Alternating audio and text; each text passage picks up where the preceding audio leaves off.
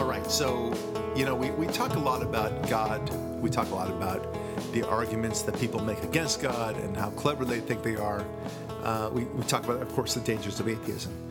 And there are many, many things that we're seeing in our cultural lives right now, in society and otherwise. Talking about gay marriage, you're talking about the transgender movements, we talk about homelessness, we talk about a new law came down recently, by the way, where, at least in California, that if you knowingly have sex with somebody and you know that you're exposing them to HIV, that's no longer a felony. In the old days, not so long ago, that was attempted murder that rose to the level. So you have to ask for consent at every stage: a kiss, a squeeze, a grope, a penetration, right, a finishing magic moment, etc. And after go, but you can give them AIDS without warning. No problem. Yeah. No problem. Yeah, exactly right. What a wonderful state. Right. It's almost like we should have this game where we're like, on the one hand, X, and you just keep on going with the liberal mindset, right? Yeah. On the one hand, they say, like, for example, you should have totally free access to drugs, right? Drugs should be legal because we can't control the war on drugs, right? Yeah. But on the other hand, you could totally control guns, right? Right. That is they're totally jiggy with, even though there's no way you can control guns. Yeah, so, and also, but that's we talked about before, just another one that comes to mind really quick. Yeah. Like, we're going to regulate bags and straws, and God knows what else, styrofoam containers, etc. But we're not going to do anything about the homeless dumping of garbage anywhere. No problem. I mean, you're seeing that everywhere. So it's so frustrating. It goes on and on. It's a funny show. But it really is fun to do that. We should do a whole show just about that. How about this? But Right. On the one hand this, on the other hand that. Okay. But you brought up a topic that I really like and I think we should explore. And because I think part of the reason why we have this cacophony of and contradiction that is constantly attacking these distinctions that we're talking about with the drugs on the one hand and the guns on the other, and it's just this lack of direction. We have an aimless society, an aimless culture, and it's aimless because there's no God, right? Look, I don't want to be the one solution Charlie, as I often call the liberals, but yeah, you know what? You have God in your lives, and somehow good things happen. Right? Yeah, a lot of things orient to true north immediately with that touchstone. Right. And when it's removed, a morass. Here's an easy way to look at it. You have the solar system. We all studied the solar system when we were young. And we know that the sun is the gravitational pull that keeps the planets in line. You take away the sun, imagine a big hand, of course, taking away the sun from that picture. Are you going to see that the planets continue on their various orbits? Yeah, will the patterns stay the same? No, of course not. Yeah, they'll quickly, almost immediately fall apart. That's the difference. They will immediately go into the dark reaches of space in their own different directions, depending on when you took the sun away from the picture. But that's the way it is when you take God out of the picture. When you take God out of the picture, your society starts drifting apart. And that's why the analogy, I think, and the metaphor, if you want, is really so perfect. It all starts flying away from us. Our senses of, our notions of integrity, our notions of truth, of freedom and democracy, our notion of science, for that matter, our notion of hard work. Anything that you value, there is no point to it. It flies away. And this is the concern that you have and that I have. You said something very interesting, which is when we sin, when we do things that are off the mark, we know that God would not be jiggy with whatever it might be. Let's say you decide to tell a lie, and not just a white lie which is designed to make somebody feel better, but a real lie, or you steal money from your employer, or whatever it might be. You gossip and so on. You said a really nice way of looking at it is that this is a form of godlessness. Yeah, little acts of atheism. Little acts. And we're talking in this example, for a little more context, I'm talking about when someone who actually believes in it, believes in God. We're talking a little bit about a distinction. Another distinction. there are a lot of people who say they believe in God. Right. And this is a challenge to all of us every moment, and to all the listeners, and anyone who might hear this. Do you really believe in God, or do you just say you do? Yeah. And then let's just say you really believe in God. Could it be that every act that deviates from what God would want you to do is an act of atheism? And I pose it to you as Jews who go to a synagogue in Yom Kippur to atone for the moments that we weren't acting in accordance with what God commanded. Those little moments or big moments of sin with which we must seek atonement are acts of atheism in essence. That's right.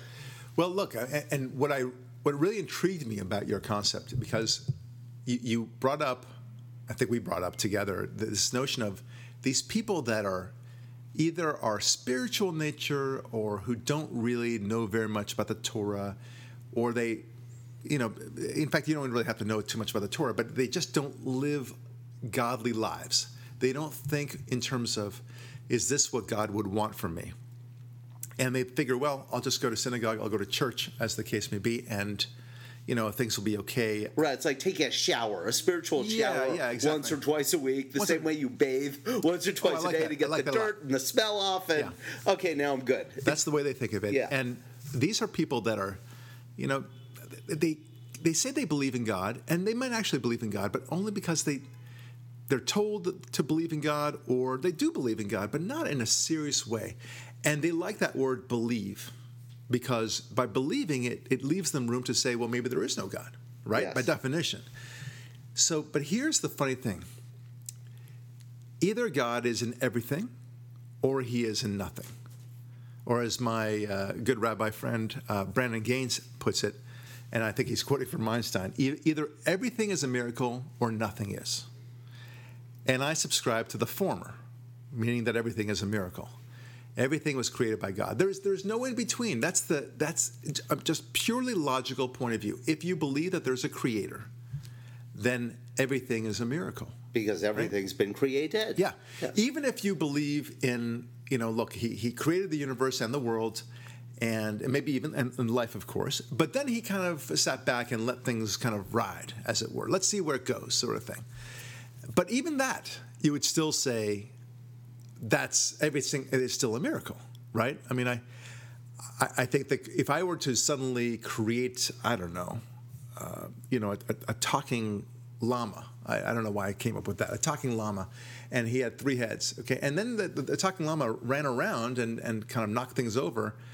The fact that he's knocking things over has nothing to do with the fact that it's a miracle that I just created this monster of a 3-headed llama, and talking no less, right? But that's kind of the way it is.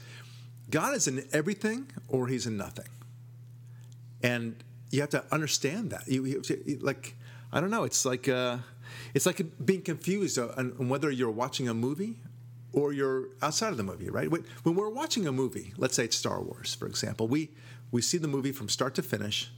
We don't pull ourselves out of it and say we're not in this movie, going back and forth, right? We don't do that. But somehow in life, we do that.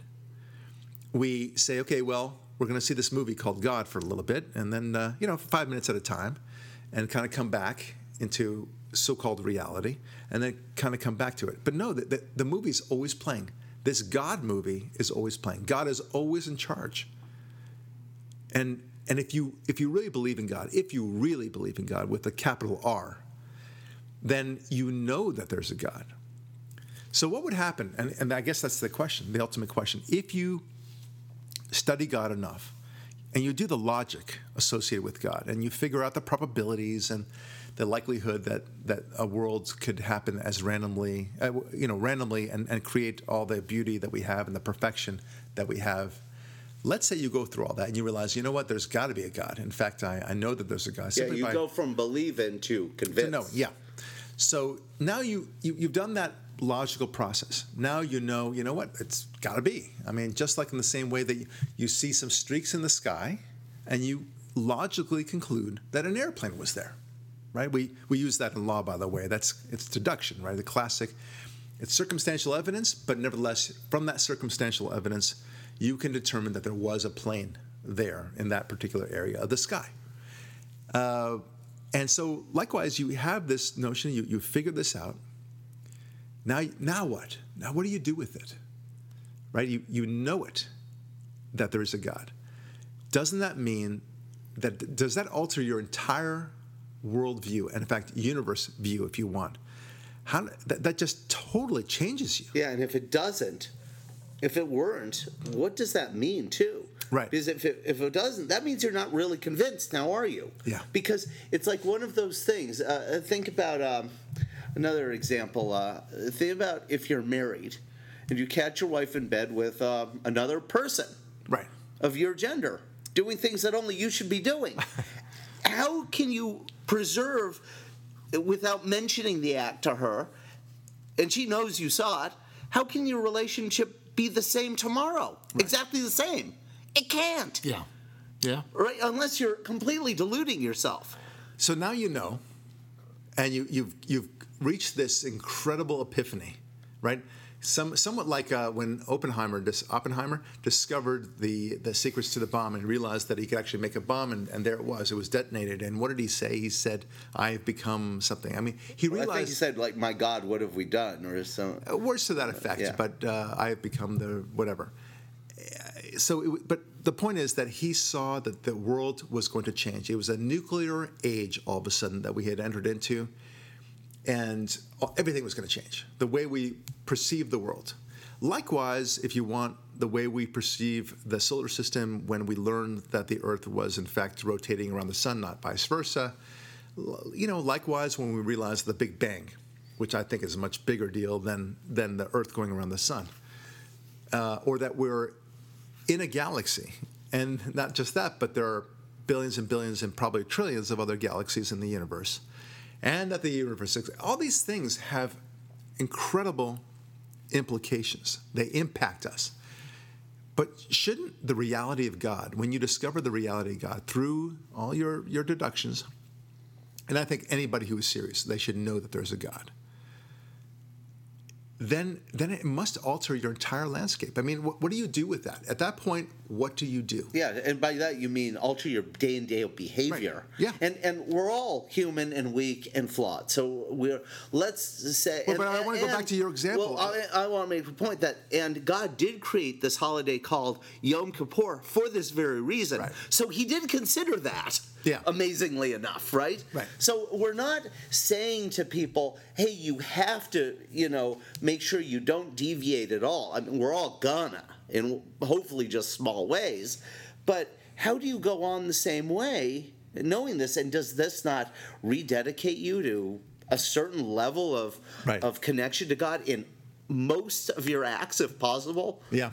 Well, okay, so but I want to get back to what you're saying. Like when you gave the example of a woman discovering her husband with another woman, or vice versa, right? And you can't erase that from your mind. You can't say that didn't happen.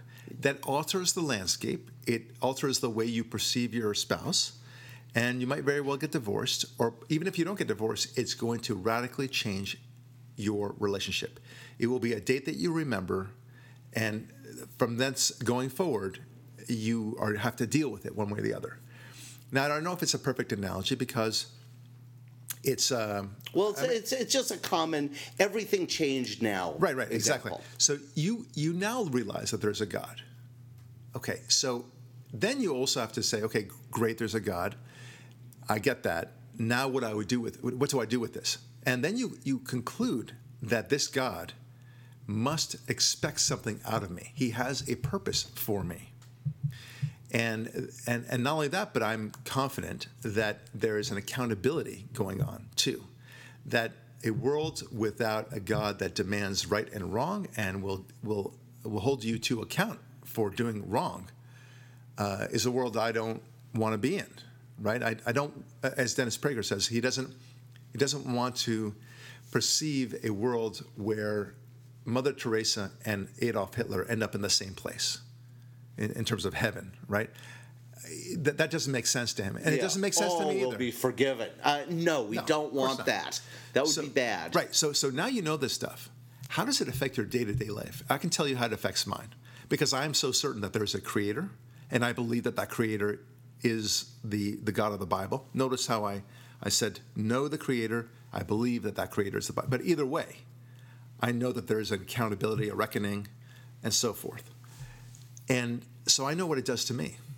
And yes, I have those moments where I lose my temper. I use choice language. Maybe I look at somebody the wrong way, with malintent or maybe too lustful or whatever it might be. A middle finger gets used in traffic. Yeah, sure. Yeah. But here's the difference. I know what I'm doing is wrong, and it's a learning moment. I pull back right away. And, by the way, and I'll say it here on the radio, there was a confrontation I had on the traffic, and this person, I don't know if it was a man or woman, was right behind me. She cut me off. She was wrong. But it almost doesn't matter at this point. I look in my rearview mirror, and I see her with two double middle fingers at me. She's sure is angry, and she's obviously in a hurry to get to her work, I suppose. And and I see her, and I just kind of do the one middle finger, lifting up my finger out the driver's side window. And not only that, but very shortly thereafter, there's a situation where I could have a green light, I could take it. I just kind of slow down, and I stop, and I let her fume right behind me.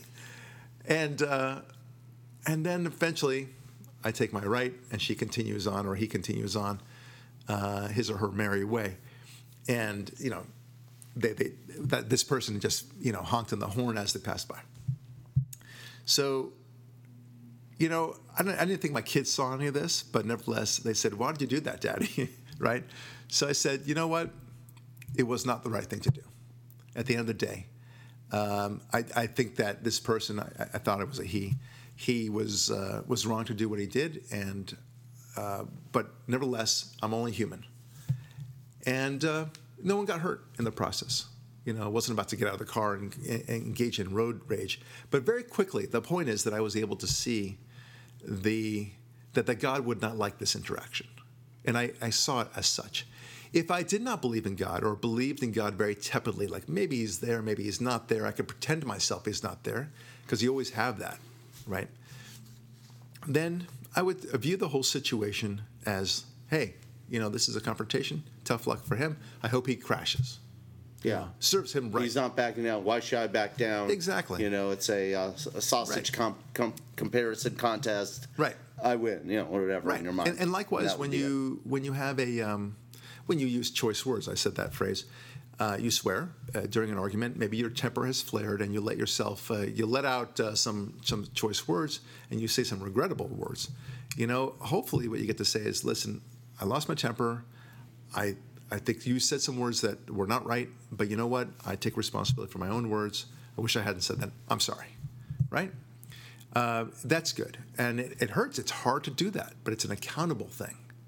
That's what I love about believing in God, knowing that there's a God, is that I am exercising my free will at the same time. It's a beautiful dynamic when you think about it. Here's something that's kind of related to what we've been talking about, Ari. I have noticed time and time again that when I deal with atheists or people who are very suspect of the notion of God, and generally speaking, they're atheists, they think they're very clever, as always. They're the brightest people in the room. Of course, they're right? fooling God. Yeah, no, they must be really smart. Well, but they're not fooling anybody because there is no God. Of course, yeah. You're the fool for believing in such nonsense. So I said, I always say this. Let me help you. Tell me if I'm going wrong in the description of why you don't believe in God. Science will find the answers. God is the God of the gaps. Those things we don't know. Correct? Yes. Oh yeah. Yeah, you got it, Mr. Lurie. And there's this whole thing about believing in God is designed solely so that I can feel comfortable from the big bad universe, mean and cruel as it may be, disorganized. And what I'm doing for myself, I'm lying to myself that there is some sort of structure going on. And that if only I behave in good ways, I will be rewarded in heaven. And that's the only reason why I'm doing it, so that I can go to heaven one day, don't you know? And that they nod their heads.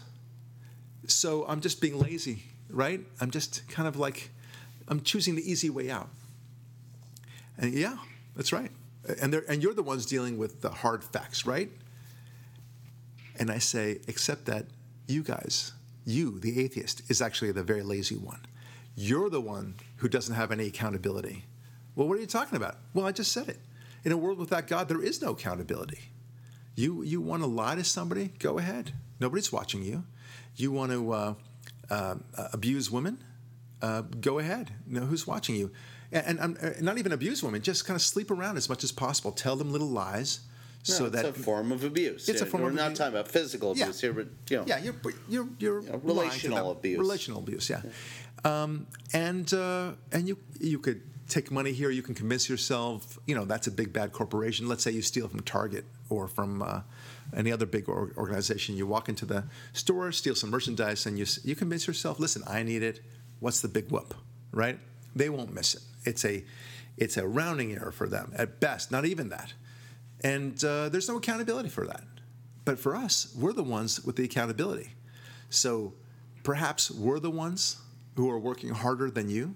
We're the ones who are living by a code. My favorite one is where they say, well, why can't we have a code without God?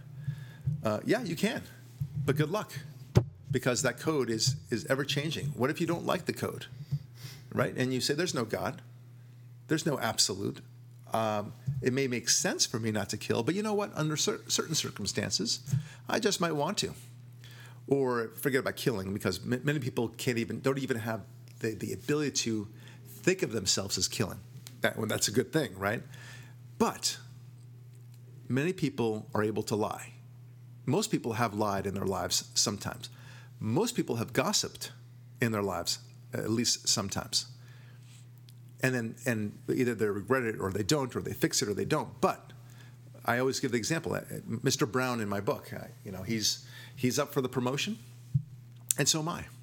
I'm a little bit older than Mr. Brown, and I've got 3 kids, and I want to get this promotion. If I don't get this promotion, I'll never get any promotion. I'll be too old for whatever reason, and I need that pay raise that goes with that promotion. And I might even be fired, and I'll never be rehired again. Okay, that's my reality. I know that in my mind, okay? But Mr. Brown over here, well, he's younger than me. Yeah, he's more agile. Yeah, he's more, he might seem to be more organized and such, but I don't know if he is. But you know what?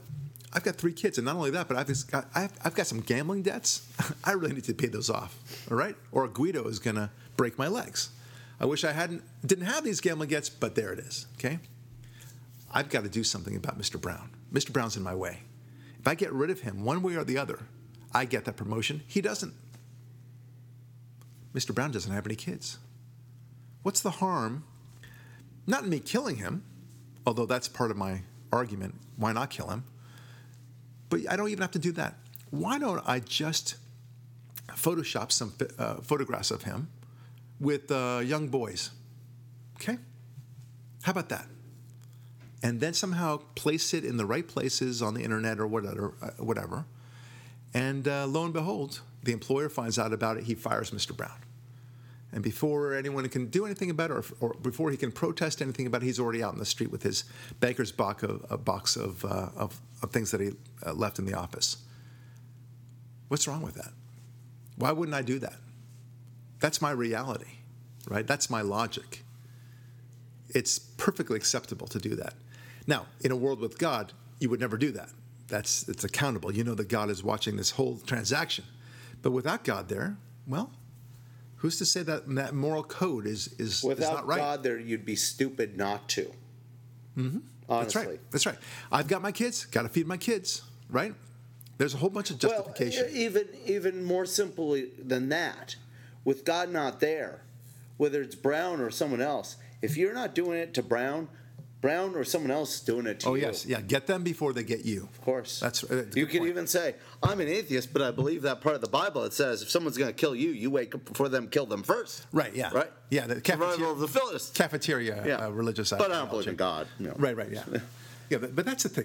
This is the danger of, for those of you who kind of wonder if there's a God, or they want to believe there's a God, which is nice. I get that. If you want to believe that there's a God, then I urge you to go much further and figure out that there's a God. The first mitzvah is to know that there is a God. Okay, go out and study it. It doesn't tell you you shall believe and be blind about it and be, numb your brain about it. On the contrary, it expects you to go out there and study and find out that there is a God. Yeah, and constantly look for verification. Yep. Look for the signs. Look for the verification to go beyond belief. Right. So far from numbing our brains, far from deluding ourselves, it actually expects you to figure this out yourself. Right. Which I'm just in love with that mitzvah. Right. And think about this. If God is the antidote to tyranny, and tyrants need the adherents to be cult-like in their following. Little, as we talked about last week, zombies. Yes, master. Right. Whatever you say, master. Right. Kim Jong-un, yes. That's the way they think of you. Right. That's right. The atheists think that's how we think about God, and that's how we go through life. Au contraire, mon ennemi.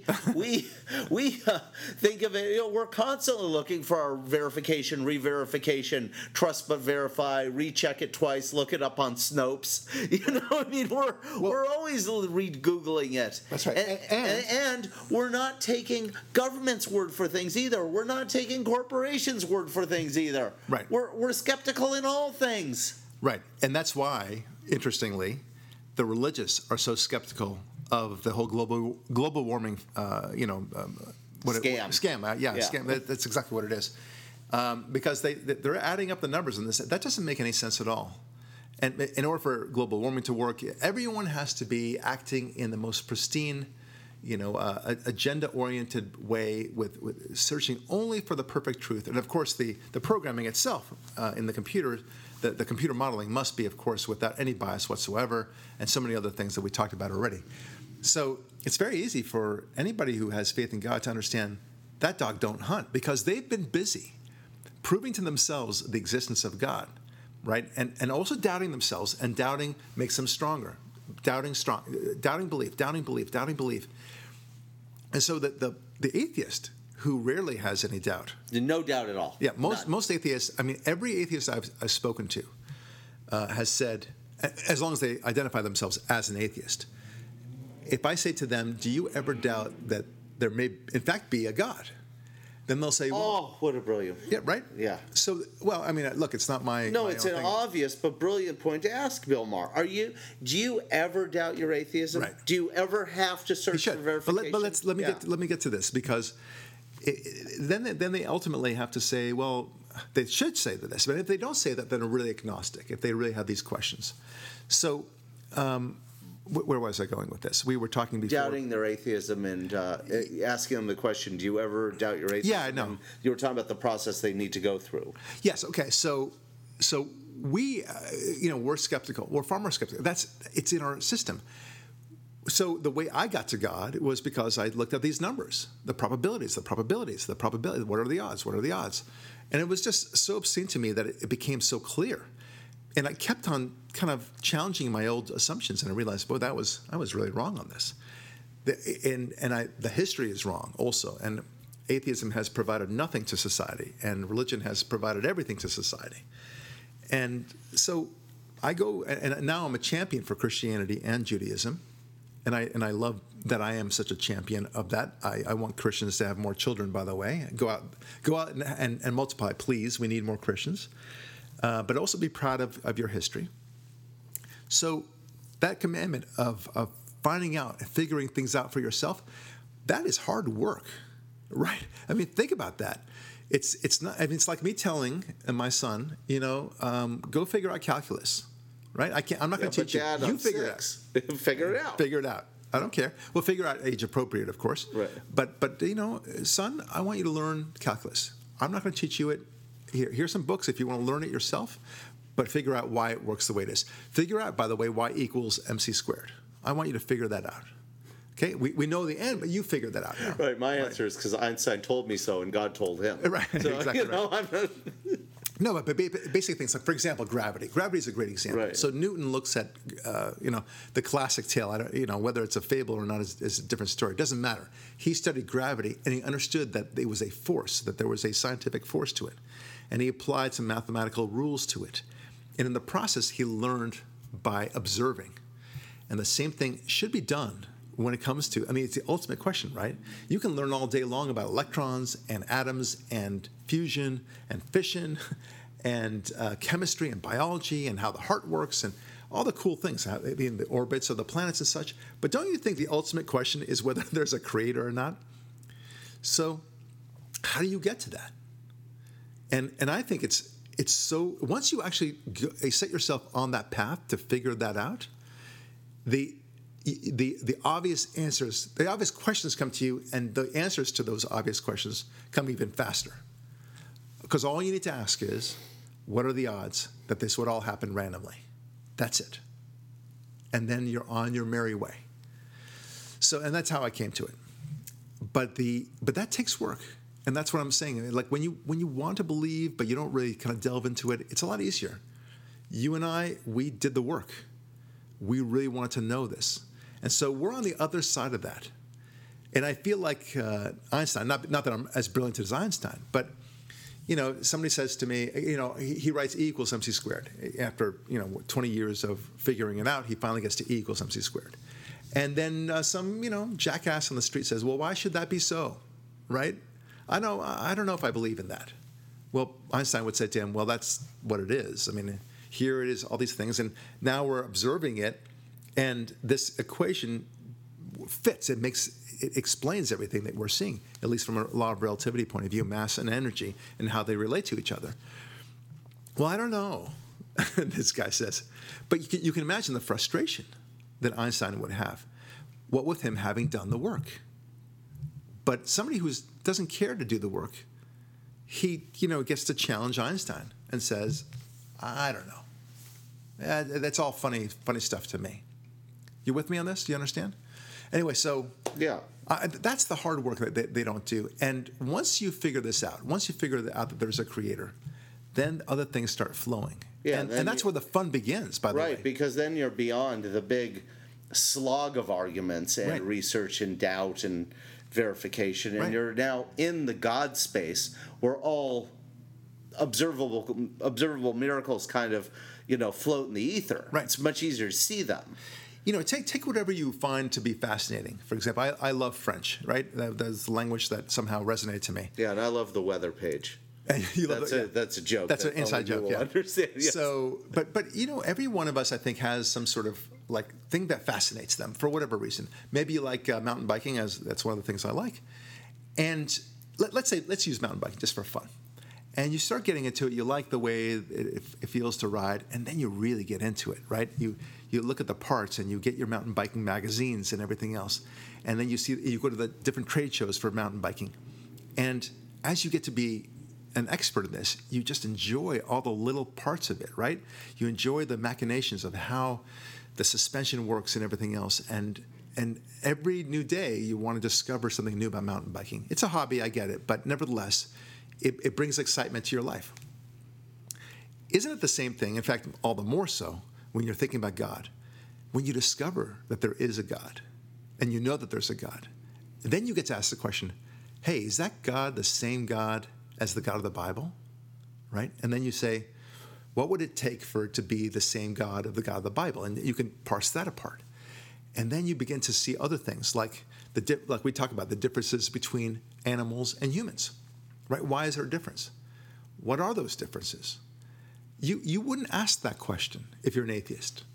No atheist that I know has ever really pondered these questions. They just say that's another creature on this. Yeah, we're more sophisticated. We have a greater brain capacity. That's about it. That's where you get that Colonel Sanders is engaging in the Holocaust of 6,000 chickens. Yeah, never again. That's right. It's that they kind of mix it all up together. Chickens, the species, that root and scratch for bugs and grubs are as equal as human beings that wrote Shakespeare and constructed magnificent pieces of architecture. Right, but human, same. But what I'm saying is that you discover different things and you say, there's God in that too. Yes. Like free will, that the most obvious thing. So why do we yearn for freedom?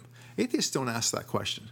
They just say, well, freedom is a logical thing. It's a human condition. We strive for freedom, and there's probably an evolutionary thing for it, but they don't really delve deeply into it. Right, and it's all platypisms. Freedom, my body, my choice. Stay out of my bedroom. Yeah, platitudes. I want Obamacare, though.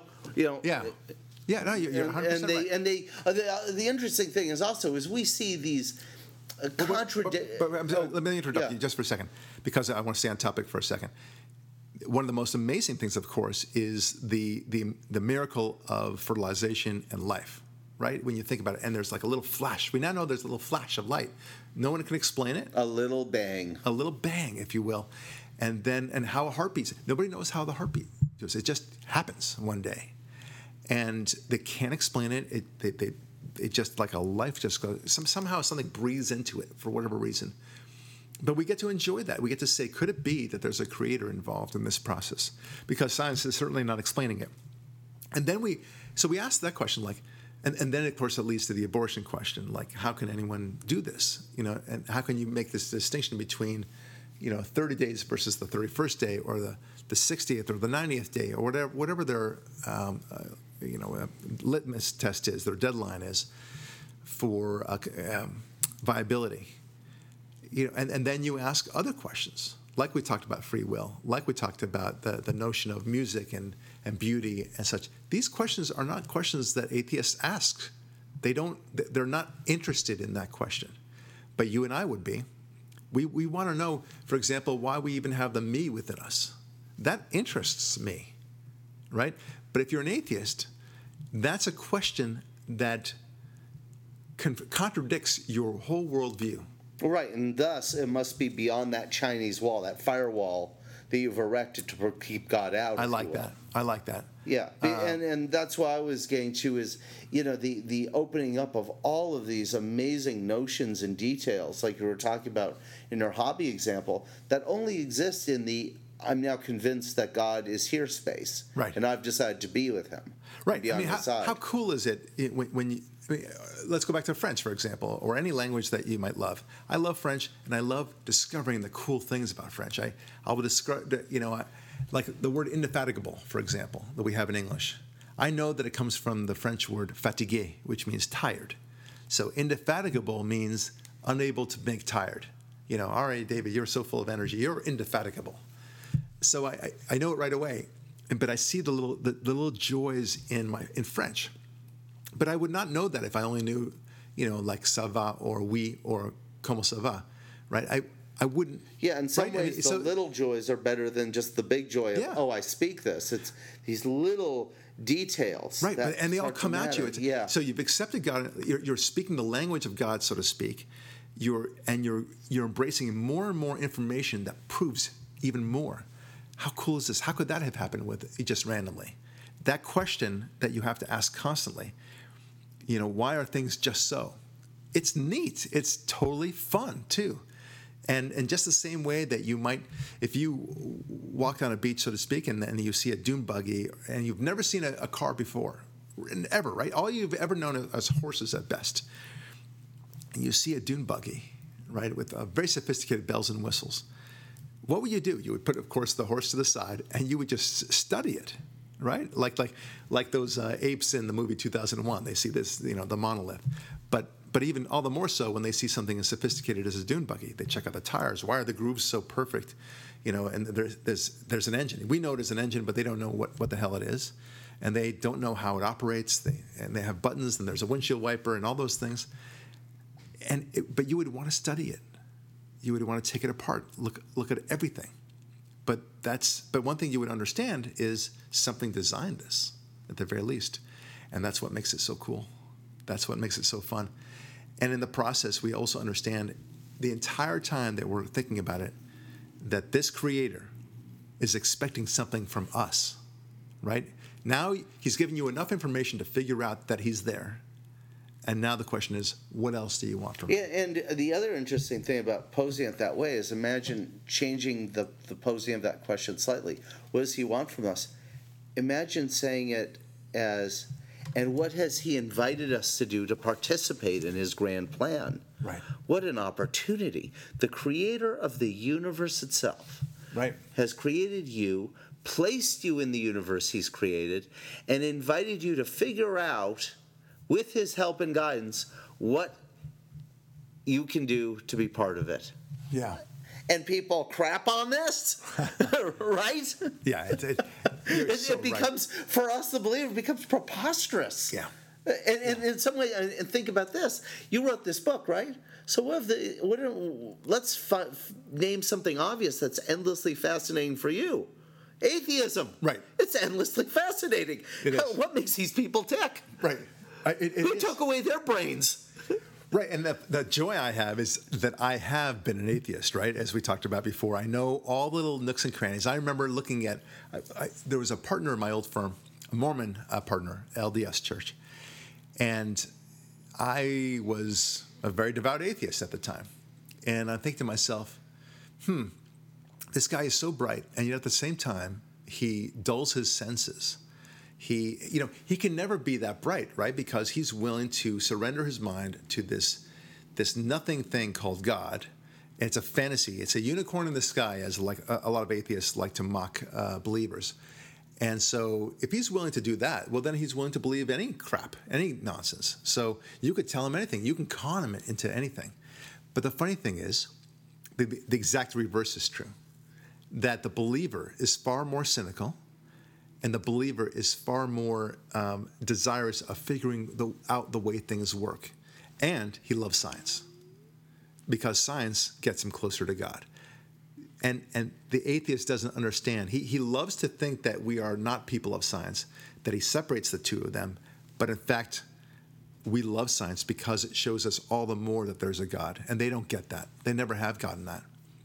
So, but I think the ultimate reason why an atheist is an atheist, Ari, is what we all started off with in the very beginning, which is it allows them not to be accountable. That's the great lazy approach that the atheist embraces. He loves it. Well, I wish we could all be atheists. That would be great. We just tell ourselves that there is no God, right? And the only punishment, of course, is your sense that you'll become nothing. You won't even have any self-awareness once you die. But by golly, while you're on the planet, let's have it. Let's lap it up. We're kids in a candy store, right? That's what we are. Kids in a candy store. Yeah. Other than making sure they bury you in a fireproof suit just in case. Right. No, there is no just in case. There is no just in case. Right. There's no just in case either. Yeah. So and they'll cremate themselves or whatever. They don't even care at that point. They don't want anyone to even mourn their loss, for that matter, if you're a true atheist. Yeah. But that's the thing. I love this topic so much because they just don't want to be accountable. At the end of the day, I can't blame them. It's hard work. Scary. To be accountable. It's scary. We're talking about eternity here. Yeah. And every atheist who does become a believer, and there are many of them, thank goodness, right? About 50% of atheists ultimately become believers. So that's a very high percentage. I'm glad to report. Well, that's because there's things like heart attacks and cancer to help them find it. Right? For whatever reason, however they get there. But Anthony Flew, who discovered God when he was 80 or 82, I think, he didn't have a heart attack or anything. Or maybe he was simply seeing, that he was getting close to death and decided maybe that's what you could be cynical about. But he wrote a fantastic book, Why There Is a God. He completely flipped himself on it. What happens when an atheist, the normal atheist, not necessarily somebody who's a famous atheist like Anthony Flew was, what happens when they say, oh, crap, there really is a God, right? There's only one thing that happens. He begins to think. His whole worldview changes, just like the example of the woman who discovers her husband with another woman. Better yet, with another man. and her whole worldview, her whole understanding of the way things are completely different, right? Yeah, that one will really change. Yeah, for sure. Yeah. So now you've discovered that there's a God, and now you look at the sky differently. You look at buildings differently. You look at your dog differently. You look at yourself differently. You look at your children differently. Yeah, it's funny. You look at the mundane things: a leaf, a glass of water, a fish. How it all fits. Yeah. And everything changes on you, and then you think, "Oh crap! What bad stuff have I done?" And I need to account. And I need to do a lot of things now. In a way, it's like going to AA. Right, the 12-step program. The best way they eventually have to abandon, of course, all their alcohol drinking, and in addition, they have to acknowledge the sins that they have done in the past. Right, and try to atone remedy. for them. Yep. And it's funny you say AA because it's an obvious one. What's the first step of AA? Admit there's a higher power. Right, something bigger than you. Absolutely. Right. By the way, AA created by Christians. Yes. Thank you very much. Of course. All right. Likewise, by the way, so many other great organizations like Goodwill. But people don't know that there's so many great organizations that Christians created. The YMCA, which has the word Christian in it, of course, but most people don't even think about that. They just take it all for granted. You know, this would come about normally, never realizing that the reason why they're here is because of the Christian / Judaic Young Men's sense. Christian Association. Yes, and exactly of right. course the Red Cross. There's a cross there, you know. Well, and all the saint hospitals, right? Yeah. St. John's, which is here in Santa Monica. This or that Presbyterian hospital, Mount Sinai Hospital. Yeah, I was jokingly say St. Cedar Sinai. Yeah, exactly. St. Cedar. Very cute. All right, with that, I will say this is Brock Lurie. Thanks so much for listening, and we'll talk with you next week.